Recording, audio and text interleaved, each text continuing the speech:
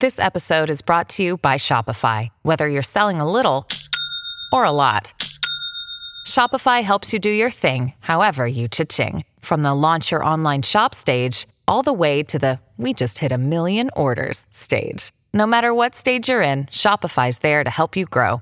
Sign up for a $1 per month trial period at shopify.com/special offer, all lowercase. That's shopify.com/special offer. Hello, everybody. This is Marshall Poe. I'm the editor of the New Books Network. NBN listeners like to read books and buy them. So we thought we'd tell you that right now, our friends at Princeton University Press are having a remarkable site-wide sale. You can get 50% off books, including ebooks and audiobooks, with the code 50, F-I-F-T-Y, at checkout until May 31. You can save some real money on Princeton University Press books. I encourage you to go there and check it out. Hello, this is Lily Gorin with the New Books in Political Science podcast on the New Books Network. Today I'm joined by Debra Thompson, who will talk to us about her new book, The Schematic State: Race, Transnationalism, and the Politics of the Census. This book was originally published by Cambridge University Press in 2016. It has recently come out in 2018 in paperback.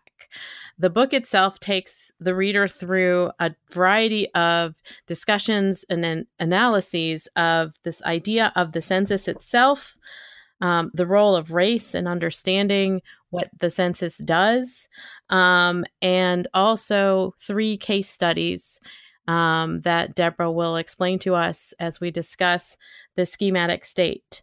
So I'd like to introduce Debra Thompson and welcome her to the New Books in Political Science podcast. Hi, thanks for having me and helping me to fulfill my lifelong dream of being on a podcast. You are on a podcast. Yay. I'm a massive consumer of podcasts, so I'm finally on one. I've made it. All right. Debra, can you tell us a little bit about yourself and how you came to this project? Sure. So I am currently an associate professor of political science at the University of Oregon. I study race, the state, and racial inequality in comparative context. The book was published while I was still at Northwestern University in the Department of African American Studies.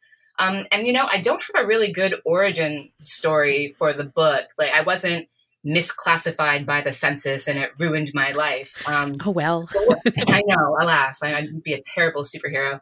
What I was originally interested in was the role of the state in making and manipulating racial boundaries. And the interest actually came out of a job that I had before I started my PhD when I was a policy and a legal analyst at Indian and Northern Affairs Canada. Now, Aboriginal policy in Canada has this really long and complicated and terrible history in which the state has created definitions of who could and couldn't claim Indian status. And it had dire consequences for people's lives, right? For their understandings of themselves, for their ability to access their communities, their homes, and even material resources like housing and healthcare. And as I became more familiar with the scholarship on race and ethnic politics, I saw a lot of similarities between the way that Canada has worked to define Indian status and the ways the American state had defined racial boundaries, sometimes explicitly, like in miscegenation laws or state constitutions, and sometimes in more administrative ways, like on birth certificates or passports. And the thing that struck me initially was how inconsistent these rules were. We talk a lot about the historic use of the one-drop rule to determine who was Black in the U.S. during Jim Crow, but it wasn't actually the case that the one-drop rule was applied, consistently over all time in all places.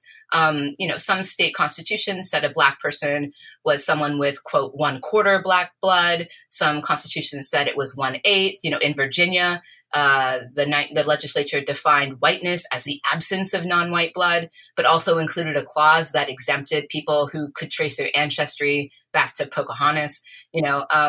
And of course, Ian Haney Lopez and Ariella Gross have these really great books that detail how the courts have been involved in defining the boundaries of race and specifically the boundaries of whiteness. And for me, it was interesting because we think about race as something that's fairly fixed. And yet the state-derived rules that rule race were incredibly inconsistent and also sometimes contradictory. So the question that drew me initially to this research was, why? Why does the state involve itself in making and manipulating racial boundaries at all? We can imagine a world where racial identities exist kind of beyond the business of the state. So why in places like Canada and the US and Great Britain do we see these efforts to place and solidify racial boundaries? And what do these race-making efforts tell us about the nature of race and its relationship with the state? And the census actually just seemed like a really good way of getting at these questions that I was interested in. And the opening line of the book is that the census seems innocuous, and it does, right? On the surface, the census is really boring. It's mundane.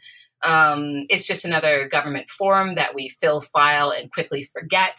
But there's so much conceptual work that the census does. It is used to produce lines, charts, graphs, tables. It represents life in numerical form, but itself, it's an administrative and social grid. And the census itself gives us the impression of order. So maybe it reminds us of Foucault's concept of governmentality, but everything has to fit in the boxes that are decided by the state. The census recognizes individuals, but only selectively. The state wants to know about us, but only those characteristics that make us governable. And non-recognition can even be important, right? Silence always holds meaning.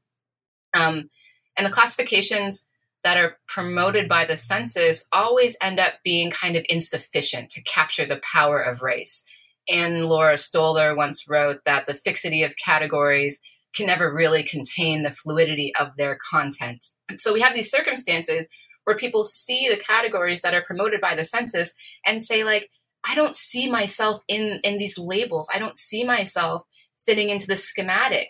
Can we make adjustments so that I feel included, so that I really belong to this thing that is supposed to represent the nation? More importantly, the census is, as we know, highly political.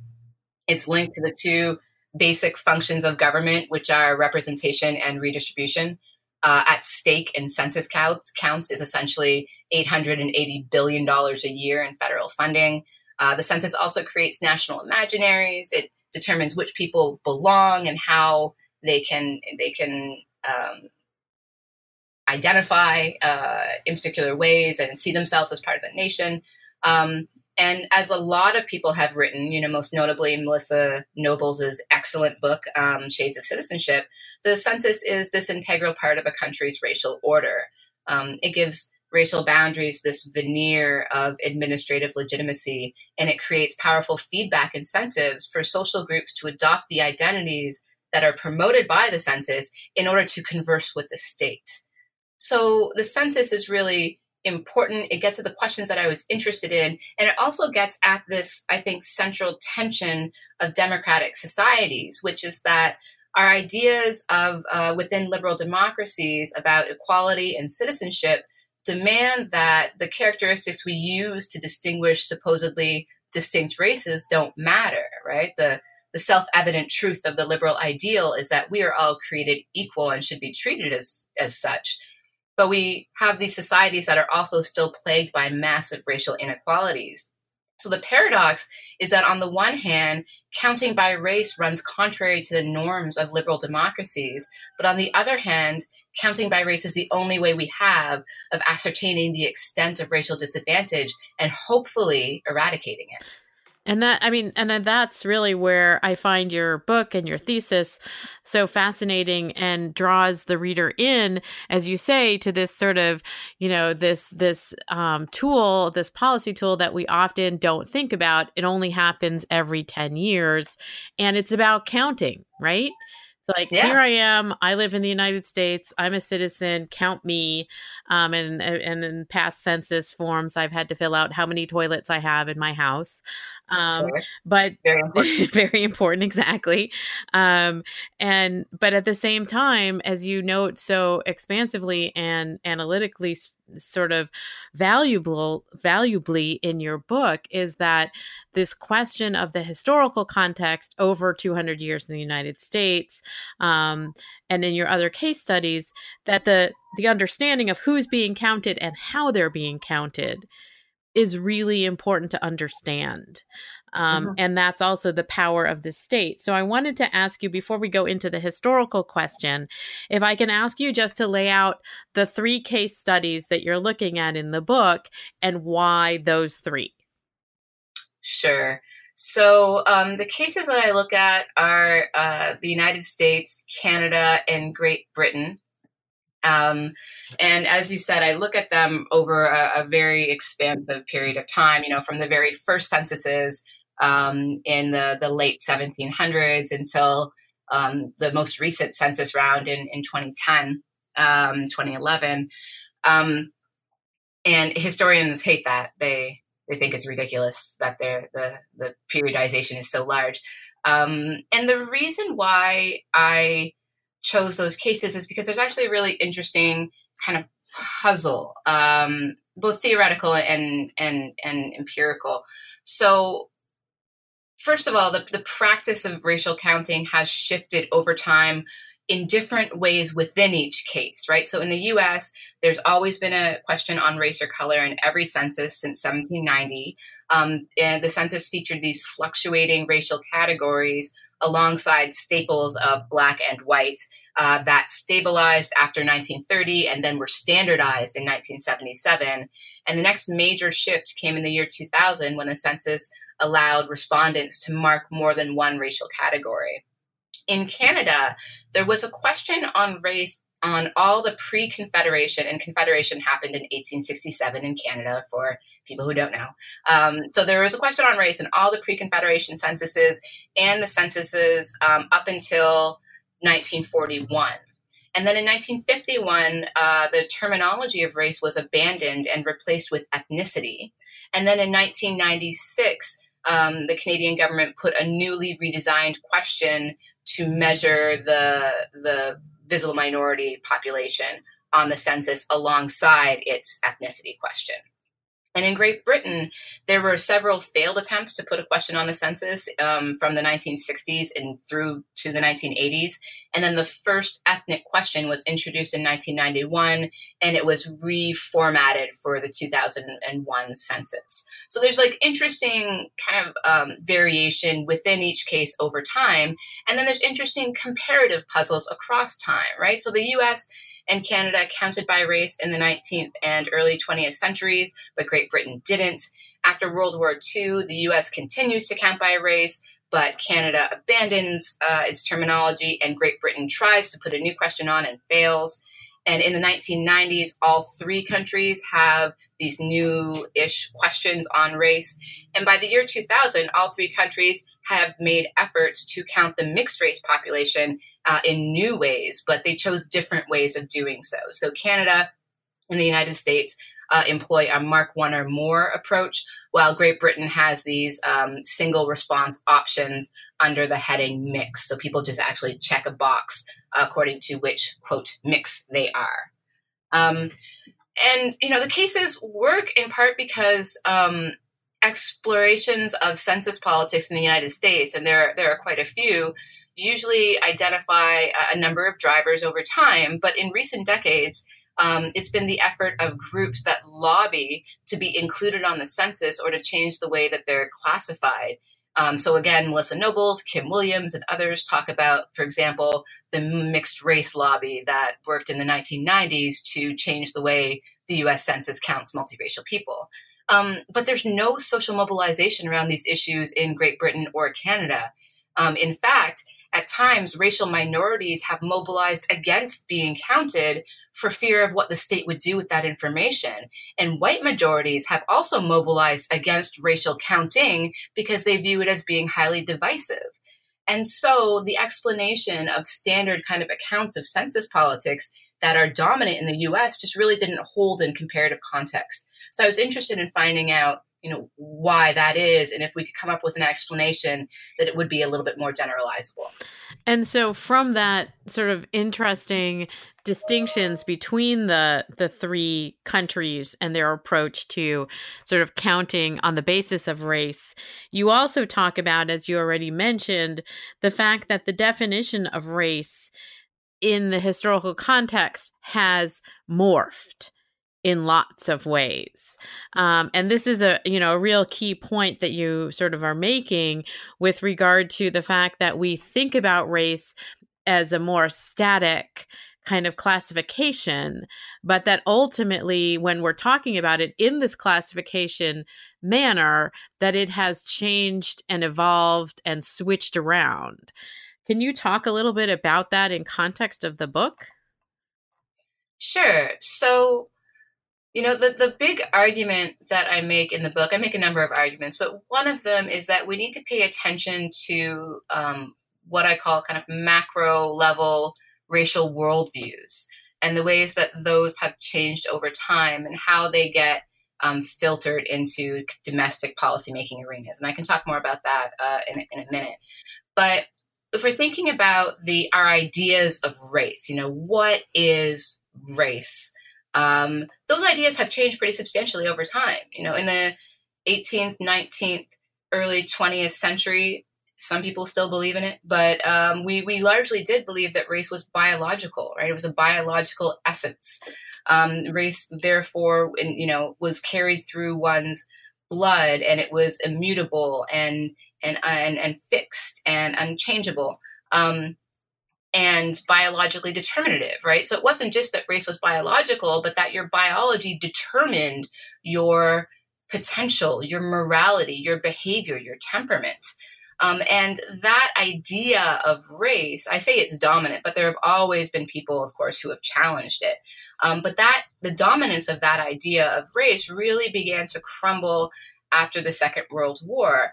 And we see international organizations like the UN and UNESCO come out with these statements that detail why race itself was a dangerous concept and why it should be replaced with other kind of signifiers, and this is where we see the emergence of ethnicity as a paradigm, essentially. And so after World War II, the idea of race as biological really starts to come apart. We see it replaced with different paradigms. And there's a large kind of consensus between the 60s and the 80s that race is a social construct, right? We made it. Race matters only insofar as we continue to invest morphology with meaning, in effect.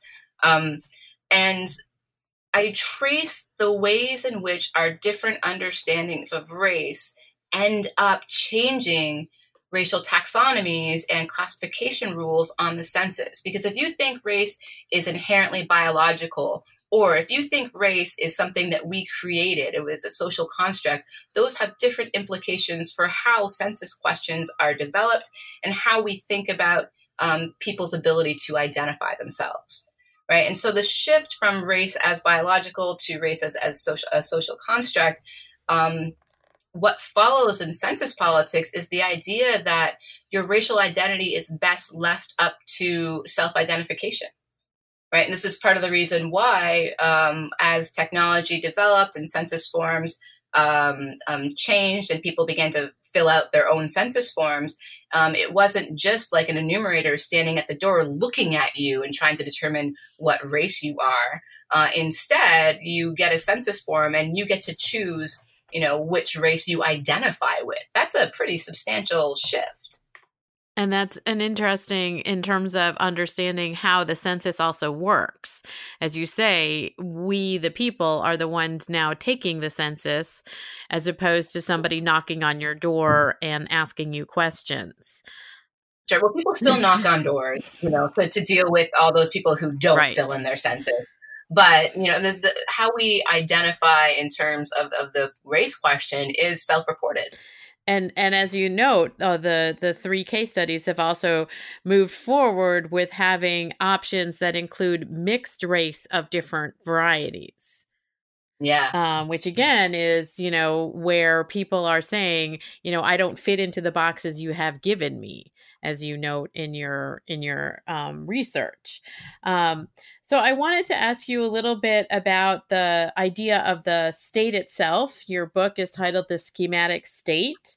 And you talk about the fact that the census and the question of race in the census has to also do with the projects of the state itself, as sort of one understanding of why this is something to pay attention to and think about, and sort of move forward in terms of understanding policy and the concepts of race and the state. Can you talk a little bit about how the sort of racial projects of the state, as you talk about them in the book, sort of figure into this analysis? Sure. So let me back up a little bit, because the main argument of my book is that there are these two sets of transnational forces which end up being highly influential in census politics. And the first is, as I said, our macro level understandings of the nature of race and racial difference. The second transnational factor are these more meso-level programmatic beliefs of the international statistical community about whether or not racial statistics are a viable or problematic policy instruments. But there are also those two kind of transnational factors interact with other domestic factors that matter, like that help determine the national nuances that we see. And so the first type of domestic institution that matters, as you said, is racial projects of the state that operate alongside the census. And here, I draw from Omi and Winant, as lots of people do.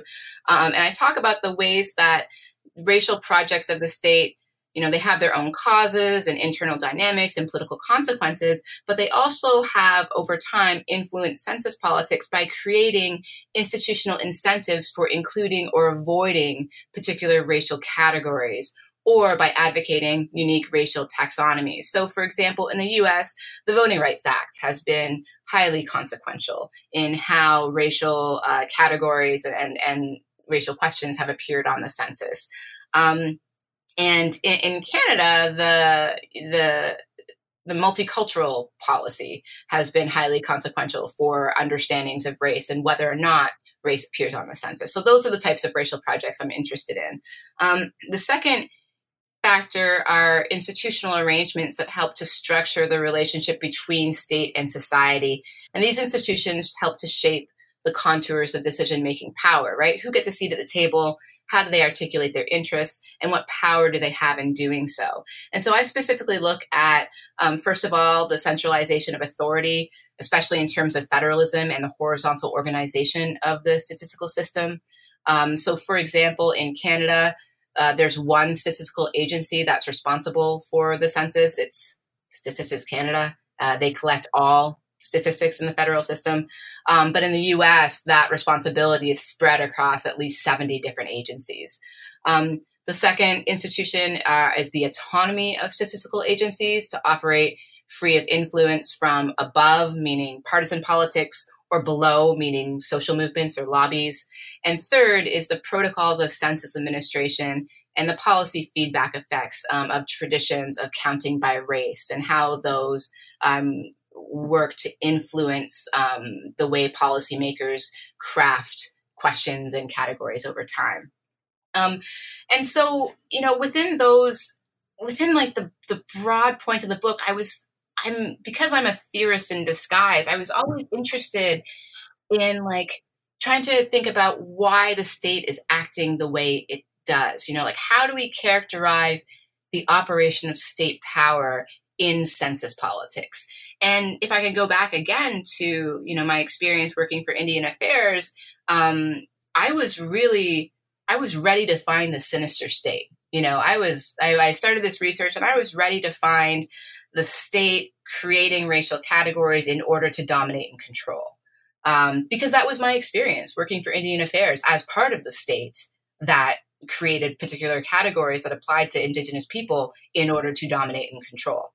I hope I don't, I quit a long time ago, so hopefully that's not revealing any state secrets. But yeah, that's what we did. And so I was thinking about how does state power operate in census politics? And I came up with this construct of the schematic state, in part because, I was reading a lot of Jim Scott, as we all should. And I was thinking about the ways that the census works to make the population legible. And for me, the process of creating racially legible identities involves taking what is politically contested, so race is this politically contested concept, and taking that kind of fluidity and that messiness and creating these stable, identifiable categories that can then be used as a basis for law and policy. And in order to make race legible, state power, I argue, operates concurrently on two fronts, right? So first of all, the schematic state implies that the state is an actor that's responsible for putting the underlying organizational pattern of race into place. But as an underlying pattern, the schematic is like this plan that hasn't yet come to fruition, right? Race doesn't just exist in the realm of the state. It exists in lots of places in lots of ways, right? It's transnationally textured, it's socially practiced, it's individually performed. So the state can never really contain the meaning of race, and it can't control its actualization. So even though the state might create this original prototype, sometimes the scheme unexpectedly, unpredictably goes awry. Secondly, if we think about the schematic state as an arena where policy alternatives are contested and where the state itself participates alongside other actors, it implicates or indicates that the state itself is not unified. The state is a field of power, it's a site of struggle, and there's a lot of different moving parts. And so if we disaggregate the state, we can think about the ways that different agencies within the census policy sphere might have conflicting goals and agendas.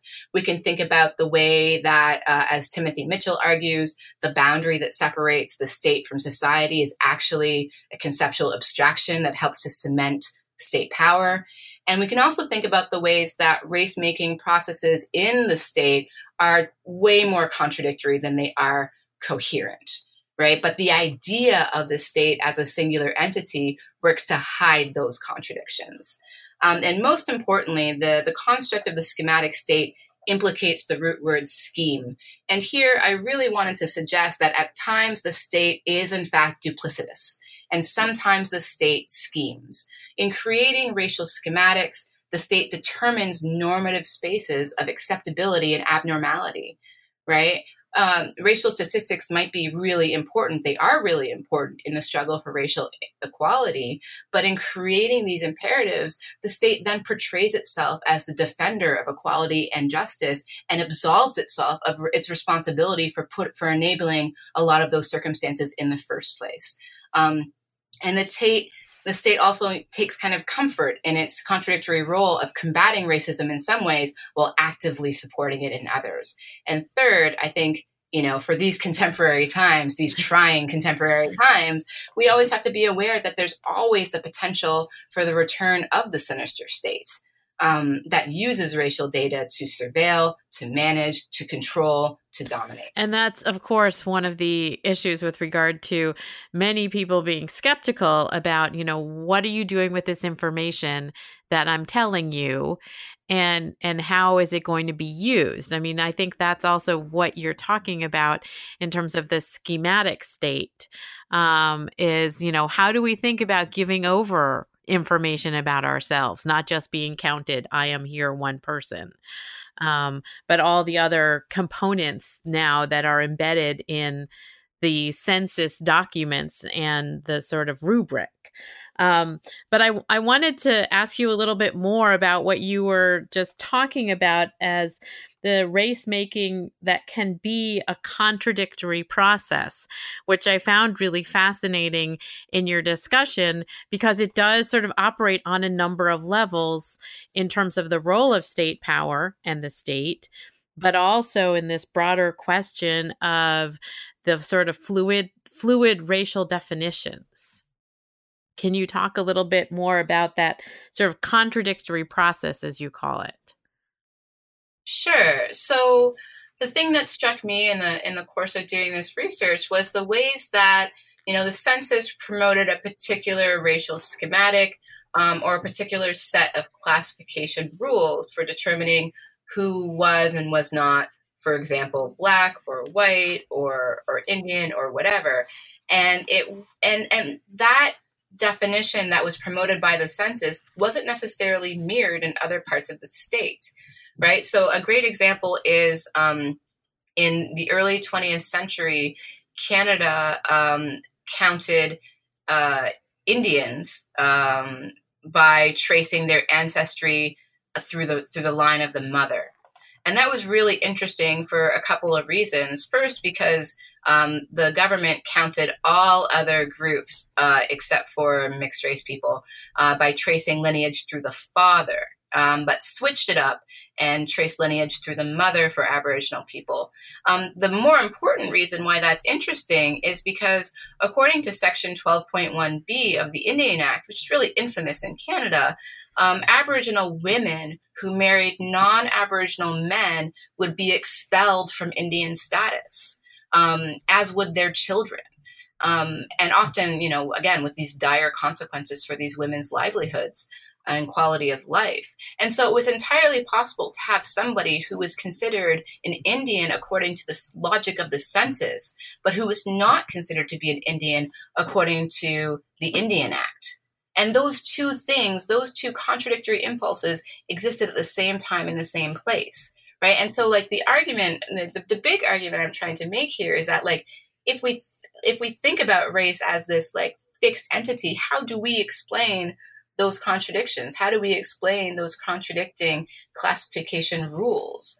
And the answer is that, race exists beyond the power of the state. The state's trying to put a container on our understandings of race, but it inevitably fails because it exists beyond what the state can do. And it exists, it's not just how an individual is seen per se. It's, Absolutely. It's cultural, it's contextual, it's intellectual, it's all these other things that the census isn't going to tell us about. Exactly.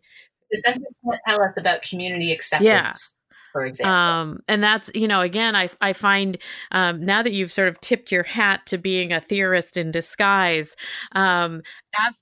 or a wannabe theorist. I'll take you as one in disguise, because I think that your discussion in the book is really interesting in terms of making a reader think about how we conceptualize a state, the United States, Canada, UK, or, you make reference to South Africa and so forth, how we conceptualize a state, and then how that actually concept is then made quantifiable and sort of palpable. As you say, legible. And the census is this mechanism that kind of does it. And the way that you talk about it, I found really fascinating in terms of, that's actually interesting as we think about sort of how we understand the state. And can you talk a little bit about thinking about state power as it operates in census politics, as you sort of note? You've talked some of that already, but how do we characterize the state power? We've just had this lawsuit in the United States with regard to questions on the census, which goes to some of these questions of the state power. Yeah, and so to go back to what I said earlier, my training was, my PhD was actually my first degree in political science. And before that, my undergrad's in public policy and my master's is in law. And while I was doing my master's, I discovered critical race theory and critical legal studies, which are bodies of literature which really take great pains to point out the ways that state power has been used to cement circumstances of racial inequality. So this is kind of what I mean by the sinister state, right? The state power that is wholly and completely designed to maintain racial inequality. And I was very much persuaded by those accounts, especially because, as I said, I was working for, I was part of the sinister state, as I consider it to be. And when I went looking for the ways that state power operates in census politics, and what I found was, sometimes the state does scheme. Sometimes the state is sinister. So, for example, census data have been used to find and intern U.S. citizens of Japanese descent during World War II. Census data can be used for these nefarious purposes.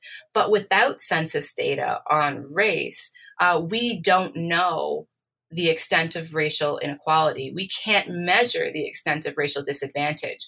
And so you have these two ways of arguing for kind of similar and different things. Like, so sometimes people make the case that we shouldn't count by race.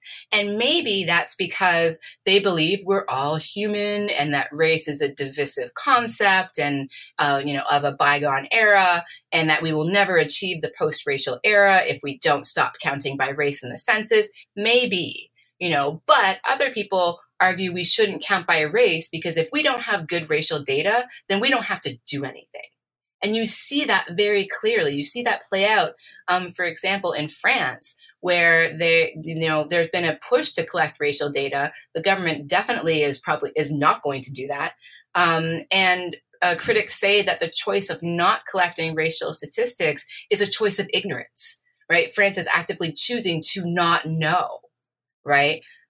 Silence has meaning. So the choice of whether to count or not to count both have consequences. And so, in terms of state power, like I said, sometimes I found the state like choosing not to know. I found the circumstances where the state used racial data for nefarious purposes, but I also found circumstances where the state actively sought data in order to, for example, properly implement affirmative action, or properly implement civil rights policies, right? And these contradictory faces of the state, again, exist at the same time in the same space. And I can talk about how the state uses racial data in order to try to address racial inequality. Meanwhile, like the use of the state power in criminal justice is inherently racist. Right. And so there has to be a way to kind of account for all of these different, or as Anne Orloff has recently written, right, the many hands of the state, the way that the state can be all of these things simultaneously. And I think, again, that goes to our sort of trying to understand and think about the state as a physical being, versus the abstraction that we read about the state in Hobbesian or Lockean terms. And I think that your book goes far to sort of pointing out the way that, having categorization and having classification is how we translate that sometimes. And that the contradictions that it puts forward are also the sort of areas where there is this, like, what is the role of the state? Is it supposed to be there to intern Japanese Americans, or is it supposed to be there to, sort of promote equality? And that, the census are all of the above. And it's sort of the census gives us this kind of concretized manner of thinking about it. And I think your book is really fascinating in that regard. One final question before we sort of wrap up. You talk a lot, and sort of the book is subtitled Race, Transnationalism, and the Politics of the Census. And I wanted to just ask you a final question about the idea of transnationalism in our understanding of the census. So what is the role in terms of thinking about the census in a transnational manner, beyond the case studies that you also note in the book? Sure. So I wanted to find a way to explain kind of like the why similar things were happening at around the same time in the census, which is this really domestic institution, right? The census is designed to measure or to quantify the population of a country, right? So, the U.S. Census doesn't care how many people are in Canada, right? It's a very, very domestic, national instrument. And yet we see these similar things happen over time and in different places. And so I just drew from some literature in African-American studies, again, in critical race studies, to try to conceptualize the idea of race itself as transnational.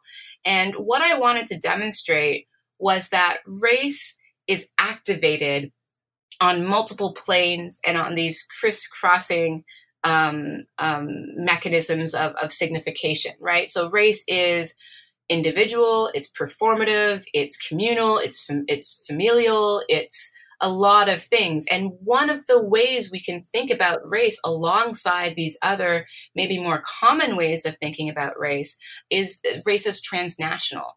And I was trying to think about how our ideas about race and racial difference have evolved in part because of events and circumstances that happen beyond the control of any one nation state, right? So the idea that race was a biological truth, which was, again, dominant from the 19th century, in the 19th century and the early 20th centuries, that wasn't just an American idea, right? That idea manifested in international epistemic communities of scientists, right, who were debating the nature of race and racial classification, and were talking amongst themselves and conversing at conferences. And they, and the idea of race as existing kind of in the transnational realm was important, in particular after World War II, right, which was this international exogenous event that fundamentally changed our understandings of race, right? And it changed our understandings of race around the world, again, not just in the United States, right? And so I was trying to think about the ways that these moments, as I term them, have these influences that exist beyond the control of any one state. And this is something that's really common in African American studies and transnational and diaspora studies, right? Thinking not just about, in Paul Gilroy's formulation, the roots, like ROOTS, of racial ideas, but also the roots, ROUTES, like the ways in which ideas travel, right? And the ways in which they change as they travel, and how those types of influences can matter in domestic politics. And, in exchange, how when things happen in domestic arenas, those also have influences that aren't bound by the nation, right? So the civil rights movement is a great example. Canada and the CBC was broadcasting speeches of Dr. King long after American radio outlets had boycotted him for his stance on the Vietnam War. Right? Like these domestic circumstances often have these transnational reverberations. And so in census politics, we see this play out because, so for example, in the 1960s and 70s, when Canadian and British policymakers are thinking about having a question on race in the census, they're looking to the United States. And British policymakers in particular were explicit and took kind of the race riots in the United States as a warning.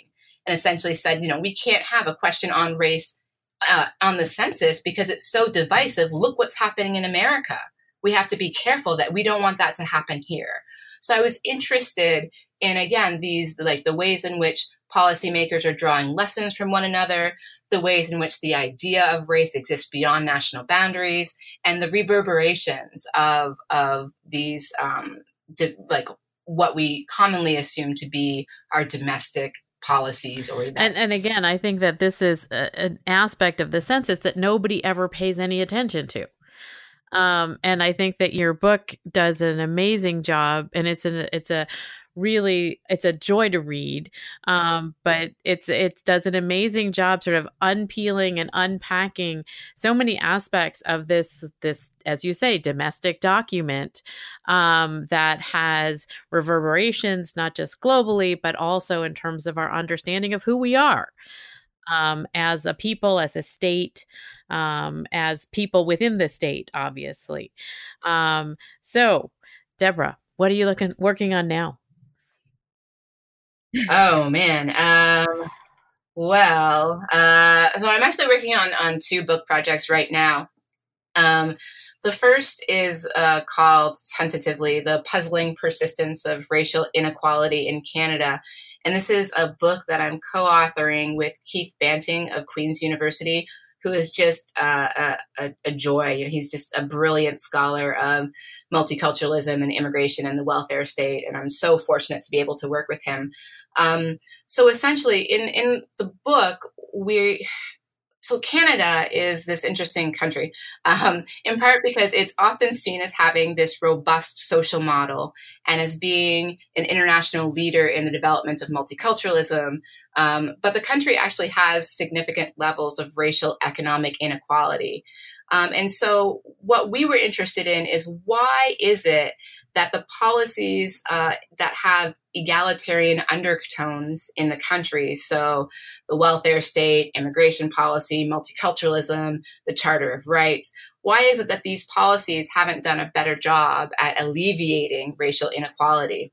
And we have this twofold argument. The first is that those key policy regimes were all created between the 1960s and the 1980s, and they largely failed to eradicate racial economic inequality, in part because that was never their purpose. Canada is a multicultural country now, but they were all institutionalized during a time when Canada was not racially diverse at all. If you look at the 1981 census, which I know I just told you to be careful about, but if you look at the 1981 census, Canada is 96% white. And so the policies were created largely by and for a white electorate. The real question then is, why is it that those policies weren't retooled to address racial economic inequality when it became more prevalent as the country became more diverse in the late 80s and 1990s? And we argue that the frameworks and problem definitions that define the Canadian socioeconomic landscape weren't restructured because they each employed this more universalist, liberal conceptualization of how the various policy spheres should operate, right? So, for example, race never really registers in welfare retrenchment or expansion. It doesn't frame debates around immigration policy, which ends up being dominated by concerns about immigrant integration rather than labor market discrimination. And it really doesn't factor into multiculturalism policy, which centers on a politics of recognition that's defined in linguistic and cultural terms rather than racial terms, right? So in effect, race and racism are rendered as either incidental or antithetical to the operation of Canadian liberalism. So that's one of the books that we're working on. The second book that I'm just working on is a book that I'm really excited about. It was inspired by my students. I teach a class called Black Lives Matter and the Struggle for American Democracy. And the project explores the emergence and spread of Black Lives Matter around the globe by asking, what is it about the circumstances that gave rise to Black Lives Matter in the United States what is it that's exceptional, or at the very least, exceptionally American? So you can see I'm engaging in these same kind of concerns around transnationalism again. And what I want to argue in the project is that the understated sociopolitical significance of Black Lives Matter is actually the ways in which it exposes the ideological limits of American exceptionalism. So in empirical terms, I'm looking at the emergence and mobilization of Black Lives Matter as a global movement. I'm as always a comparativist, so I'm going to use focused comparison to examine different manifestations of the movement in the U.S. and Canada and Britain and France. I'm also really interested in the institutional, political, and legal targets of Black Lives Matter activism in different places. Right? Like, what do mechanisms of police accountability in the U.S. have in common, or how do they differ from those mechanisms elsewhere? And in theoretical terms, I'm interested in, again, theories of racial transnationalism, but this time also in conjunction with the long tradition of Black internationalism, and putting those two kind of theoretical orientations in conversation with the seductive logic of American exceptionalism, right? And I think that I'm trying to think through the idea of American racial exceptionalism, which is that in a lot of places around the world, the U.S. is seen as being exceptionally racist. And so what I'm interested in is what that idea of America's racism does in other places, like Canada, like Great Britain, like France. Countries that have these racist histories of their own, and the countries which are still plagued by racial inequalities, but which rely on the existence of American racism to draw attention away from their own systems of racial domination. That sounds fascinating. Will you come on the New Books Network again and talk to me about that book once it's out? I absolutely will, but you're going to have to wait a little while because I have very small children who demand attention. I understand that as well. So I wanted to thank you, Debra Thompson, for joining me today to talk about the Schematic State, Race, Transnationalism, and the Politics of the Census, which was recently published in paperback by Cambridge University Press. Any suggestions on where someone can pick up a copy of your book? I think the University of Cambridge Press website is the best place to go. Okay. And also support brick and mortar bookstores. Sure. And not Amazon. Terrible legal practices. Thank you for joining me today. It's been a great pleasure to talk to you about the Schematic State. Thanks so much, Lily.